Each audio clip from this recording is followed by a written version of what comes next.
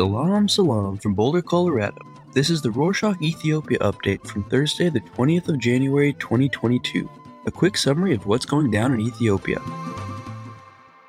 It's been a couple of weeks since the Ethiopian National Defense Force, or EDNF, announced that it won't invade the Tigray region to defeat the Tigray People's Liberation Front, or TPLF. This decision has somewhat mitigated the hostility in and around the region. However, in this past week, Tigray's neighboring region, Afar, has alleged that the TPLF is killing civilians in the area. The Afar regional government claimed that the TPLF had opened fire on innocent civilians at a place called Kibiti Resu about a month ago, and hasn't stopped since.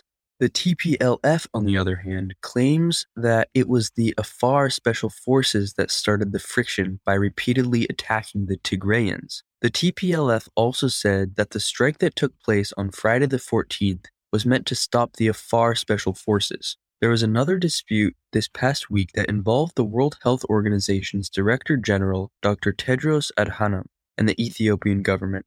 Dr. Tedros has repeatedly accused the government of not allowing aid to get to the Tigray region, and these accusations did not sit well with the government. The authorities claimed that they were withholding the aid because Tigray and its surroundings are centers of conflict. The government went on to claim that Dr. Tedros sides with the TPLF for political gain. The WHO confirmed that on Monday the 17th, the Ethiopian government sued the Director General. Prime Minister Dr. Abiy Ahmed tweeted on Saturday the 15th that he'd had a talk over the phone with Canadian Prime Minister Justin Trudeau. Abiy said that they focus on recent issues that are taking place in and around Ethiopia. The Prime Minister also revealed that he told his Canadian counterpart that Ethiopia appreciates Canada's donations. The African Union agreed to hold the annual summit of the Union in Addis Ababa. The Prime Minister recalled that there were organs pushing to move the summit to another African city, citing reasons such as the conflict in the north and COVID-19. The summit hasn't held in Addis Ababa for the past 3 years because of coronavirus. The Ministry of Foreign Affairs spokesperson Ambassador Dina Mufti said in a press release that the Great Ethiopian Renaissance Dam, or GERD, will start producing electropower very soon. He also urged lower basin countries Egypt and Sudan to stop pressuring Ethiopia over issues with the dam, as it is a done deal. However, he reiterated Ethiopia's interest in sitting for negotiations with both countries. What's going on with Egypt and the dam? Egypt claims that the dam will decrease the volume of water that reaches the country, while Ethiopia says that it won't. Besides, Ethiopia claims that it has the right to use the Nile River. What about Sudan? Well, when the construction of the dam started, everything was all right. However, it seems in these past 2 years they changed their mind. Sudan now says that with the dam, less water will reach their country, just like Egypt. Ethiopia's Ministry of Foreign Affairs was also in the news for condemnation of the tourist attack in the UAE. The ministry denounced the onslaught and passed its best wishes. The friendship between the two nations has been blossoming over the past few years. The UAE is a very important ally to Ethiopia. Did you know that a couple of months ago, the UAE, Turkey, and Iran supplied combat drones to Ethiopia that helped tilt the conflict in the north in favor of the ENDF? Turkey's supply of drones to Ethiopia is courtesy of a military pact signed back in August. Turkey, in December, denied allegations that the supply was a way of helping Ethiopia in the war, and said that it was purely commercial activity, just business. The decrease in the number of new cases of COVID has continued in the past week as well, as new cases have gone down to 7,000 from 11,000 in the previous week. His Holiness Father Michael, Archbishop of the Diocese of Ilhababor, passed away this past week.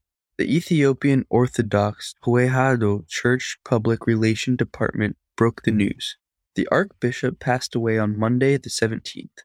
Father Michael's funeral will be held on the 24th of January at the Grand Debre Libanos Monastery. On Saturday the 15th and Sunday the 16th, the Addis Ababa City Administration has donated 150 birr or $3 million worth of food and other necessary materials to the residents of the Somali and Oromia region that have been affected by the drought. This past week has also seen the announcement of an e-commerce site that is going to be optimal in the next 6 months. This e-commerce site is owned by business mogul Ermias Amelga and was built in partnership with Chinese e-commerce giant Alibaba's owner and founder Jack Ma. The site will have price listings, digital payment, and supply services.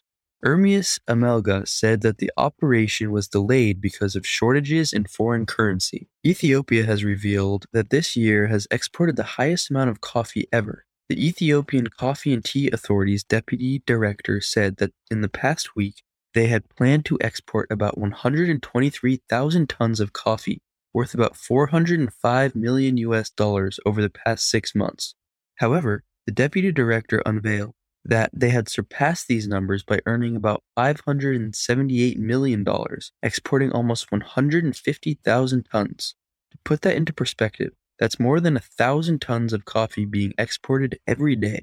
Germany, Saudi Arabia, Belgium, Japan, China, and the US are the main destinations for these exports.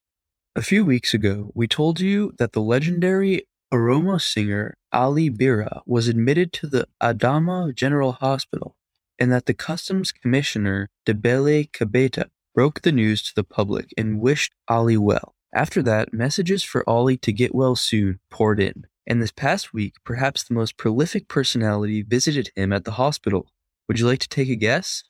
Prime Minister Dr. Abiy Ahmed, along with his wife, First Lady Zinsa Tayechu, and the President of Oromia Regional State, Shimelis Abdisa, went to see the icon and wished him a quick recovery. The Ethiopian national football team has been kicked out of the running after failing to advance the knockout rounds of the African Cup of Nations. The Warriors played their last match of the tournament at the Koekang Stadium against Burkina Faso. Cyril Bayala managed to get Burkina Faso in front early in the first half. Gitane Kebede got one back for the Warriors from the penalty shot and ended the match in a 1-1 draw, signaling the end of the national team's stay in Cameroon. Ethiopian Epiphany, or Timeket, was celebrated this past week on Wednesday the 19th. The holiday is a UNESCO Intangible Cultural Heritage of Humanity. There was a huge gathering, and the Tabat, a model of the Ark of Covenant, blessed the holy water that was sprinkled on the crowd. Before that, a deeply spiritual procession took place, and the divine liturgy was celebrated. If you want to see some photos of this year's celebration, check out the link in our show notes. That's it for this week. Thanks for joining us. We don't want to put ads on these updates, so tell your friends about us and avoid the commercials that you already have to bear in other podcasts. Subscribe to our show in your favorite podcast listening app to be updated weekly about the big stuff going down in Ethiopia. Let us know your thoughts and ideas by emailing us at podcast@rorschach.com. Ciao.